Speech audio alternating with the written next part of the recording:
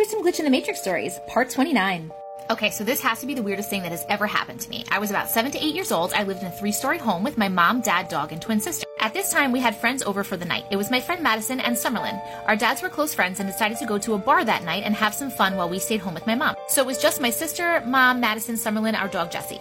My mother always went to bed around 9, 10 at night, and my sister, our friends, and me stayed up late that night. Eventually, my sister and Summerlin went to bed, and Madison and me were still awake. At around 1 a.m., we heard my dog barking. At first, it freaked us out, but then we realized, oh crap, it's going to wake everyone up. Let's go get him. So everyone's bedrooms were on the second floor. At this time, Jessie, our dog, was downstairs barking. Madison and me walked out the bedroom to go down the front staircase, which is right in front of my parents' bedroom at the time. As we were walking to get Jessie, my dad walks out of the bedroom. It's dark, so at first he's walking out of his bedroom door. It scared me a little bit. But then I look at him and he's pale as snow, dressed in casual everyday clothes, and even has his shoes on. To explain more, when he left for the bar, he was dressed in completely different clothes and shoes. Again, it's 1 a.m.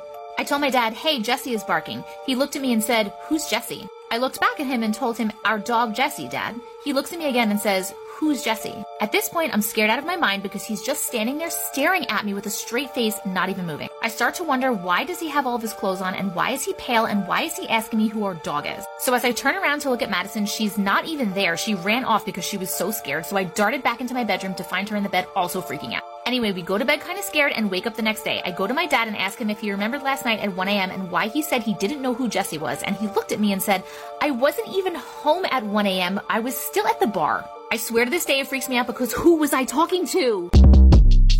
Short Cast Club